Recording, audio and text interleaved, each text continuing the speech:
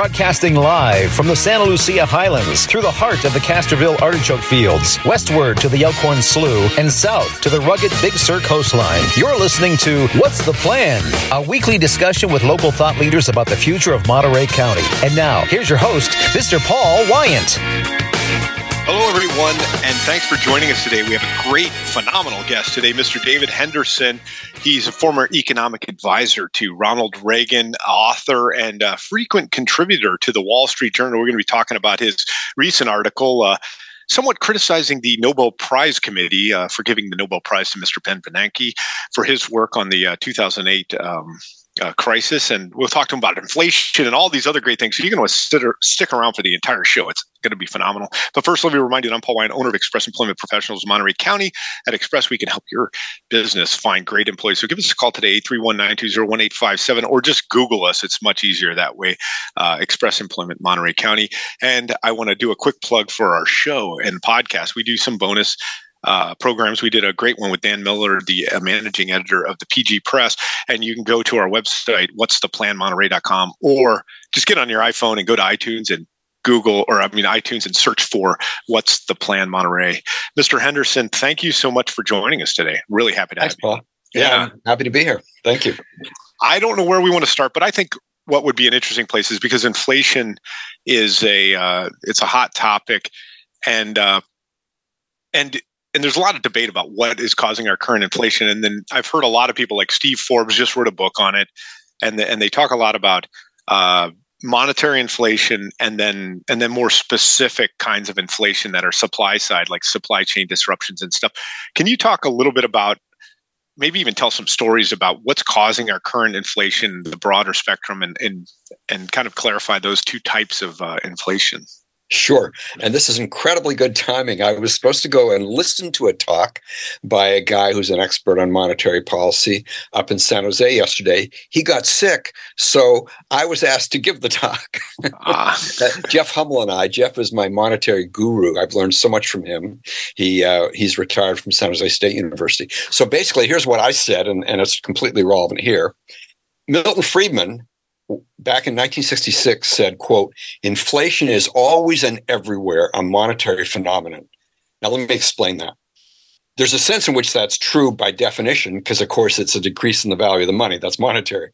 But he meant it more empirically. He meant you can't find a major inflation that's not caused by a preceding increase in the money supply. And you can't find a major increase in inflation that is not caused by an increase in the rate of growth of the money supply. And so, that's what causes it. Now, the supply chain, I talked about this in my talk yesterday. It is true that if the actual real gross domestic product falls, then you've got a certain amount of money chasing fewer goods. So that clearly could cause an increase in the price level, which is inflation. The thing is, though, no one has claimed that our supply chain problems have led to more than, say, a 1.5 percentage point reduction in real GDP, which means all you've accounted for is 1.5 percentage points of about 8% inflation. So really the driver is monetary policy. Now, some people say it's fiscal policy, all this debt, but that happens only because the Fed monetizes the debt. The Fed buys up the debt, and that puts more money in the economy.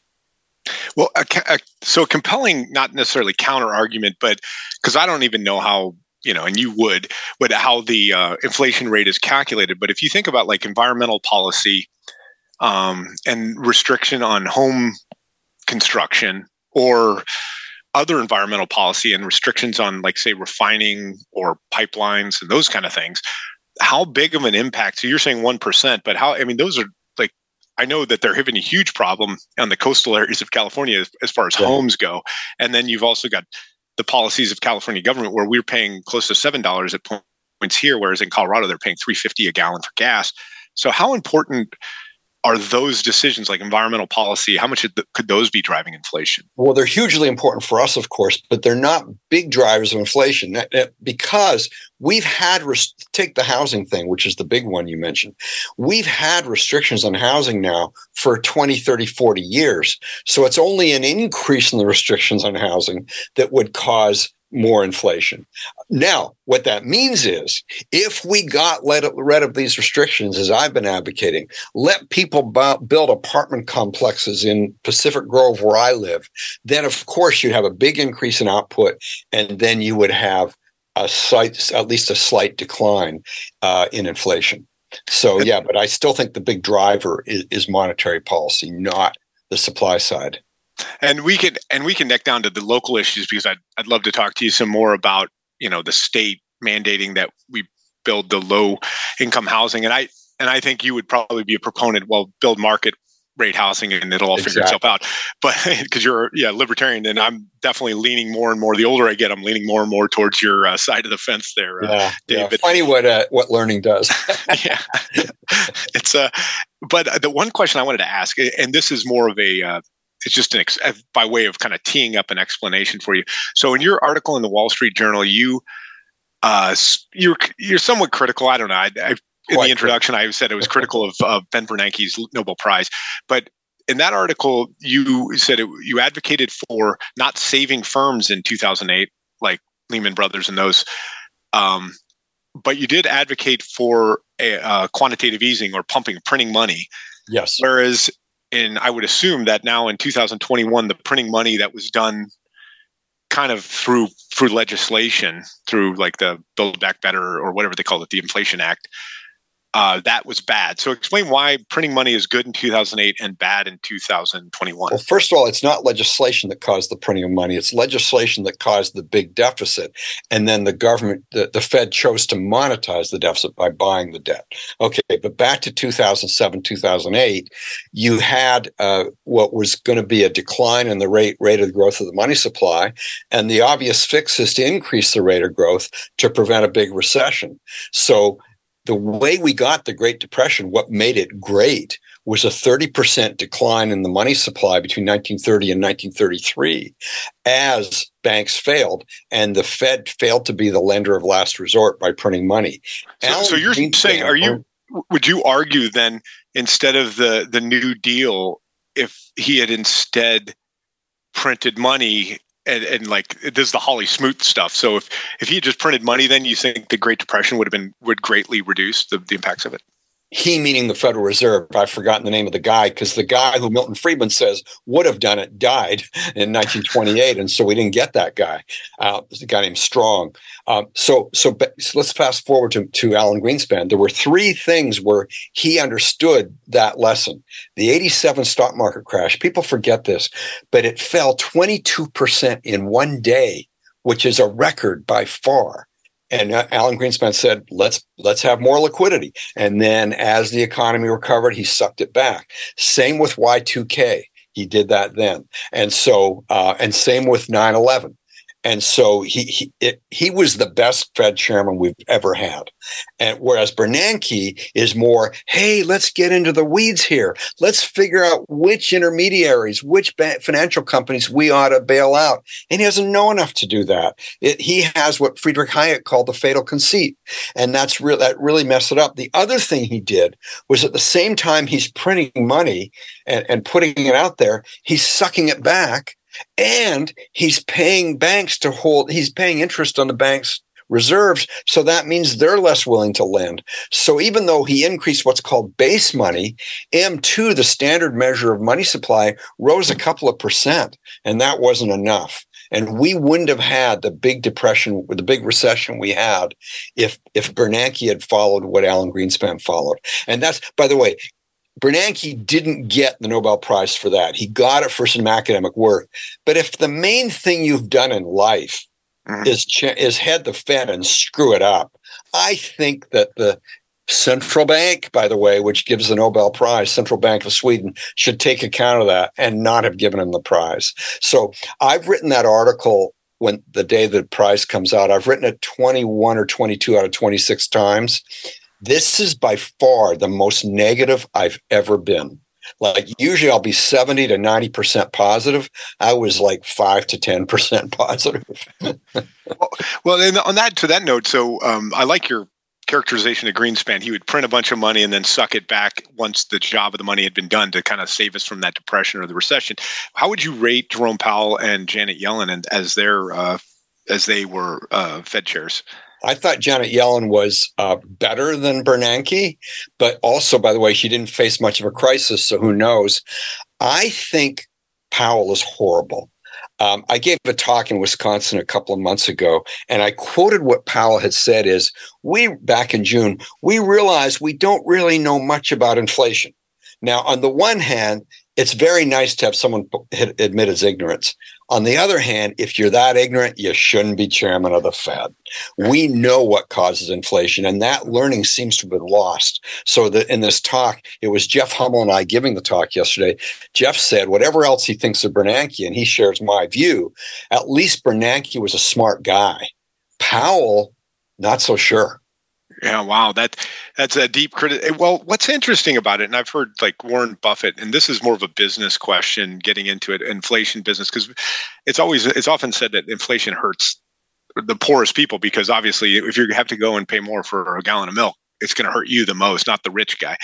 But another thing that like other businessmen have talked about is the valuation of businesses. So you might be like now you might have a business that's got a 10% profit, but if inflation's 8%, and you're paying taxes on that 10% profit, you're actually losing money from inflation. So the valuation of the stock market, how does inflation, because all of those valuations of the stock market, at least as far as I understand it, are kind of done through an economic calculation where you're taking the net present value of their future earnings, sort of more or less. Right. So how would it impact that? It doesn't hurt stocks nearly as badly as bonds, because bonds, of course, the interest rate is fixed. So if the inflation goes up, you just lost value in your bond. Whereas at least the company has the ability to raise prices. And so, no, I don't think, I mean, it hurts. It hurts everyone. But I think it hurts the stock market way less than the bond market. And not just I think that. I mean, the evidence is that way. Yeah, the stock market did take a big hit. But that might have been election related recently, like the last couple of days. Did you see what it did today? No, what happened? Is that S&P 500 went up 5%? Wow. Well, and I think it's because the inflation. Oh, one thing I said that I'm so proud of yesterday, I pointed out that the last 3 months, if you annualize the inflation data for the last 3 months, not including October, the annualized inflation rate was 2%. And I said, I wouldn't be surprised to see the rate come out tomorrow, namely today, at about 0.4. And I was right on. So it is coming down. And what we're misled by is taking a 12-month period when you had 0.8, 0.6, 1.2 in various months. It's been 0.1 and 0.4 and 0.4, the last 4 months. So do you think then, what do you think that is? I think we're back to 4 to 5% inflation. Yeah. Why do you think that is? Why does inflation come down so much? Because even though, what's his name? I can't think of the guy's name. I think so badly of him. Who's the head of the Fed? Jerome Powell. Powell. Even though Powell doesn't exactly know what he's doing, some people around him kind of do, and they're kind of reining in a little the growth of the money supply. And now here's the big unknown. Yeah, go ahead. Velocity is the other thing. People's demand to hold money. How quickly do they want to get rid of it? And what happened in 2020 with the lockdowns, we started hoarding money. So velocity fell 25%. And that's why M2 went up 25%, and not much happened to prices in 2020. But now, I don't know why people are not dishoarding more, but when they start to do that, velocity goes back up. So we could get into a big inflation problem yet. That's why I'm not, I'm somewhat optimistic long term, but I'm nervous about it. I recently, because of this election, I realized that I'm completely I don't know anything, because I'm like looking at our president, Mr. Biden, and thinking he's like Peter Sellers in Being There. It's just like he just stumbles in a direction and things just kind of work out for him. I mean, by all accounts, like from these things, he may have been corrupt and taking money from China and all this, and we may never investigate it, but he just things just work out. Now to hear inflation's coming down, it's kind of a crack up to for him politically. Well, real quick, you're listening to What's the Plan on 101.1 FM and 1460 AM. I want to ask you, what was your take on the election? Why do you think the pollsters got it wrong? And now we're probably getting out of the economics and just right into the behavioral economics world. But why? What was it? Because there's a big theory that the Republicans just ran a bunch of kind of crazy people, but I don't know. What do you think? Yeah, I don't think the pollsters got it as wrong as the prediction markets, and that's the big surprise. The prediction markets usually do way better than the pollsters because people are putting real money on it. So the reason I thought the prediction markets were right and the pollsters were understating Republican gains was because there's that nervous Republican voter, the one who doesn't want to admit to a pollster how he's going to vote. And I think maybe that the people voting for the Republicans were so pissed off, they're willing to say because they dislike Trump so much. That's my guess. Now, why did the Republicans not do well? I think so. Remember, in 94, they had the contract with America, which wasn't perfect, but had real meat in it. This time they had the commitment to America. I don't know if you ever read it, but there was no there. Like, we want a strong economy. Okay, what's that mean? Do you think Biden wouldn't say he wants a strong economy? People mean different things by that. What gives you a strong economy? And I think they were just not willing to take positions. So that was part of it. The other thing, I looked at the data, and Generation Z, voted by more than a 20% margin for Democrats. And I don't know what you do about that, because a lot of those people are people who are getting a bailout on their student loans. And Republicans, to their credit, have opposed that bailout. Well, what do? You're not going to advertise that. So that was a tough one. The good news is the Republicans are taking the House by a small margin. They can stop the worst of the spending agenda of Biden if they have the guts to do so. So it's not bad. Yeah. So that kind of leads into it's a little bit more of I guess you're kind of get to your libertarian philosophy. Well, how would you feel? So, because I know one of the things that libertarians talk about is like the defense spending is something that you want to, that's something that's worth being taxed for. And I wanted to ask you right, but defense spending, not offense spending. Yeah, that's right. So, but then you get into a problem of the lag. So if like Weimar Germany or something builds up their army and we haven't caught up yet, so I'm talking now. Let's shift to China instead of World War II. So if you think about China, they're increasing their defense spending. They're getting a lot of leg up technologically on the United States. And you're an MPS professor. What do you think the right reaction to China's like military aspirations are? Well, this might make me unpopular with lots of people, but I think we should stay out. I've given talks about this to U.S. admirals, that China is a threat to a lot of its neighbors. It's a real threat. I don't deny that. It's not a threat to us because we have this great thing called the Pacific Ocean. And it's very hard to come up with a scenario where they really threaten us. Of course, that's assuming no use of nuclear weapons, but they would be crazy to do that because we could use nuclear weapons back. And so I don't think they're much of a threat to us. What about microchips? Because if they repatriate Taiwan or whatever the word would be, if they took Taiwan in some kind of military action, and we don't have the manufacturing capabilities to make the microchips, or you just think the market would figure it out in a year or two? What would? I don't know if it's a year or two, but the market would figure it out. I do think it was crazy, and when I heard the number recently that something like over 90% of our microchips are produced in one country. Like, that is crazy, especially when that country's Taiwan, which is threatened. So, over time it would work out. We could have a serious problem while it's working out. But yeah, I don't think that justifies going to potential war with China. Yeah, that it could be. Yeah, we'll end up in a proxy war like in the Ukraine, where we're just pumping money into them and selling them defensive weapons. But the next question I was thinking about was like, so Steve Forbes just wrote this book on inflation, and his famous idea back from whenever he ran for president, it was in the 90s, 96. I think. Yeah, 96. His big idea was flat tax, which I always loved. It, of course, would kill billions of dollars of useless productivity as far as the tax preparers are concerned. But Right. but what and that does seem like a huge waste of ingenuity, is all these people just sitting around preparing taxes all day. So what accountants and stuff, what are your thoughts on his idea of the flat tax? Well, I think it's a great idea. I would point out that virtually everyone's version of the flat tax isn't actually flat. And I get that. And the reason is they have the first X thousand being non-taxed. And the reason to do that is very low income people. I mean, you don't want to tax someone making 20 grand at a rate of 90% on all 20 grand, right? Yeah. And so you have to have some substantial amount that's not taxed. It would still, and I'm not arguing against it on this basis, I just think we should have our eyes open as we go into it.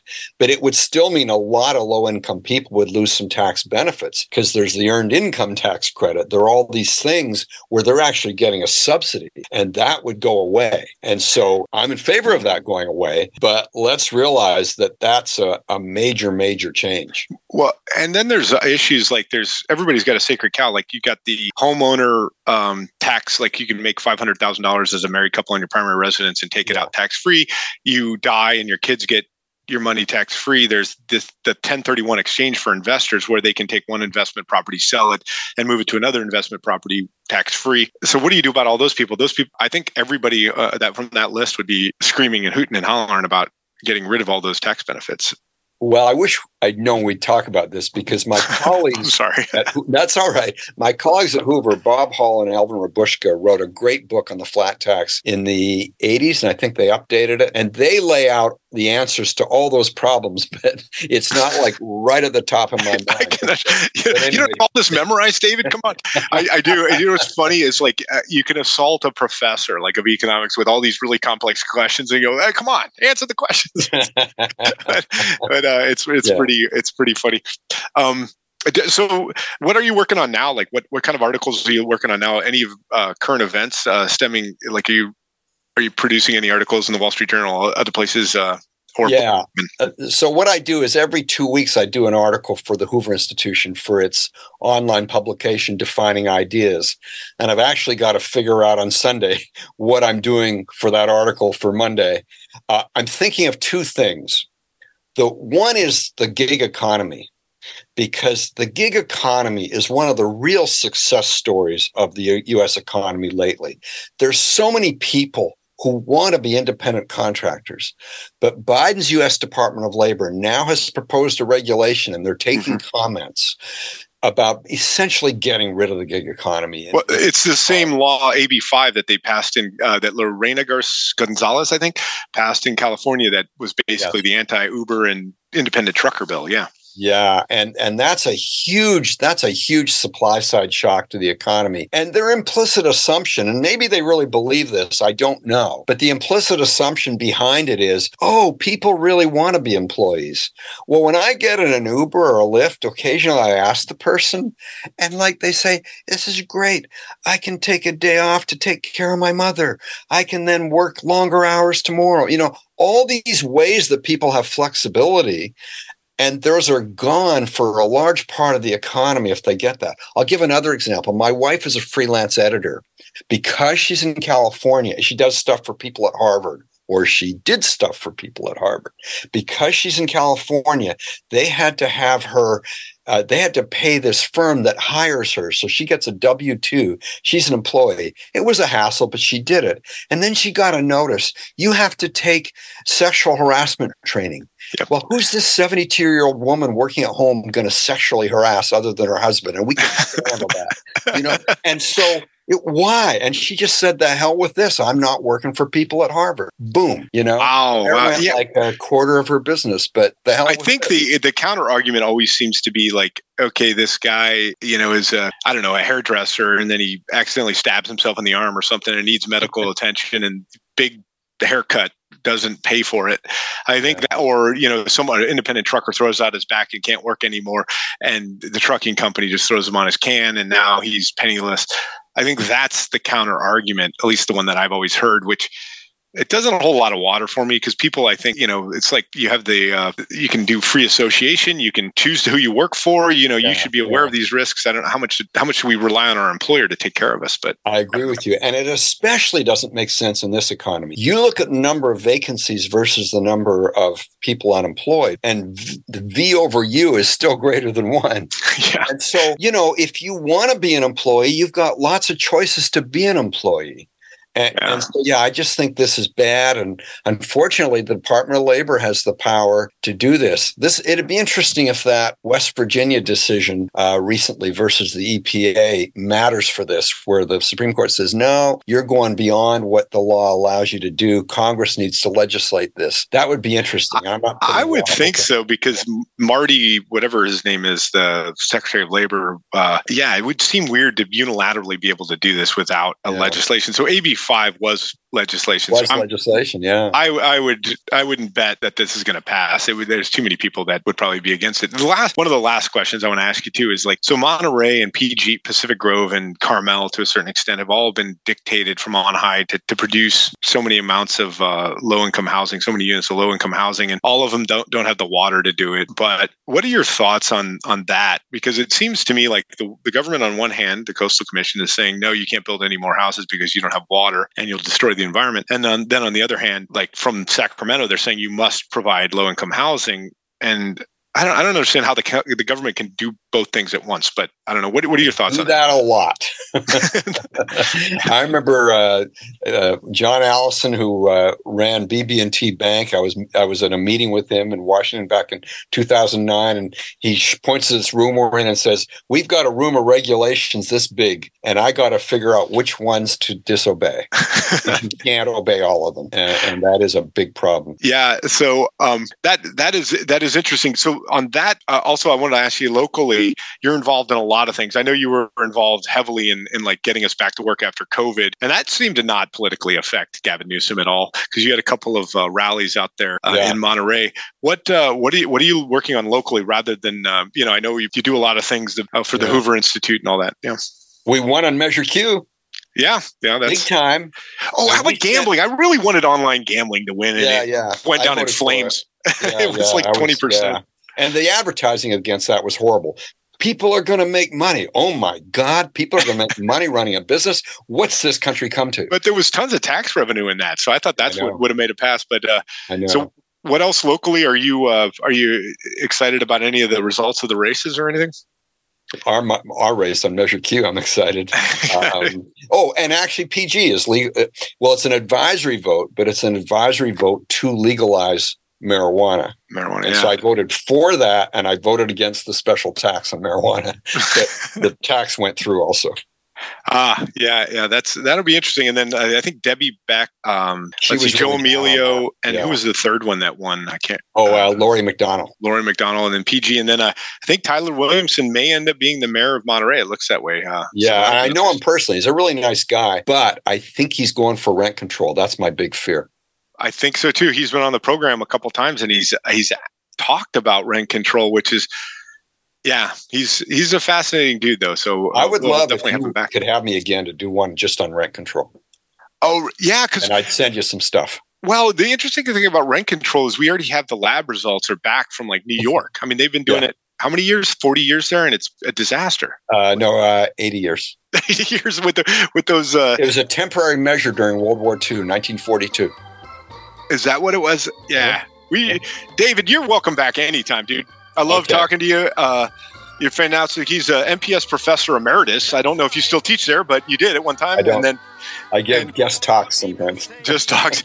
He writes for the Wall Street Journal. Look for him there. Look for his books and other things. David Henderson, everybody. And I'm Paul Wine, owner of Express Employment Professionals of Monterey County at Express. We can help your business find great people. Call us today, 831-920-1857, or look for us on the web at Express Employment Monterey. I want to thank the greatest producer in the world, Mr. Mark Carbonaro, and David Marzetti, the host of the Saturday morning Shagbag radio show right here on 101.1 and 1460 AM. See you next week, everybody. As it may seem, some people get their kicks stomping on a dream.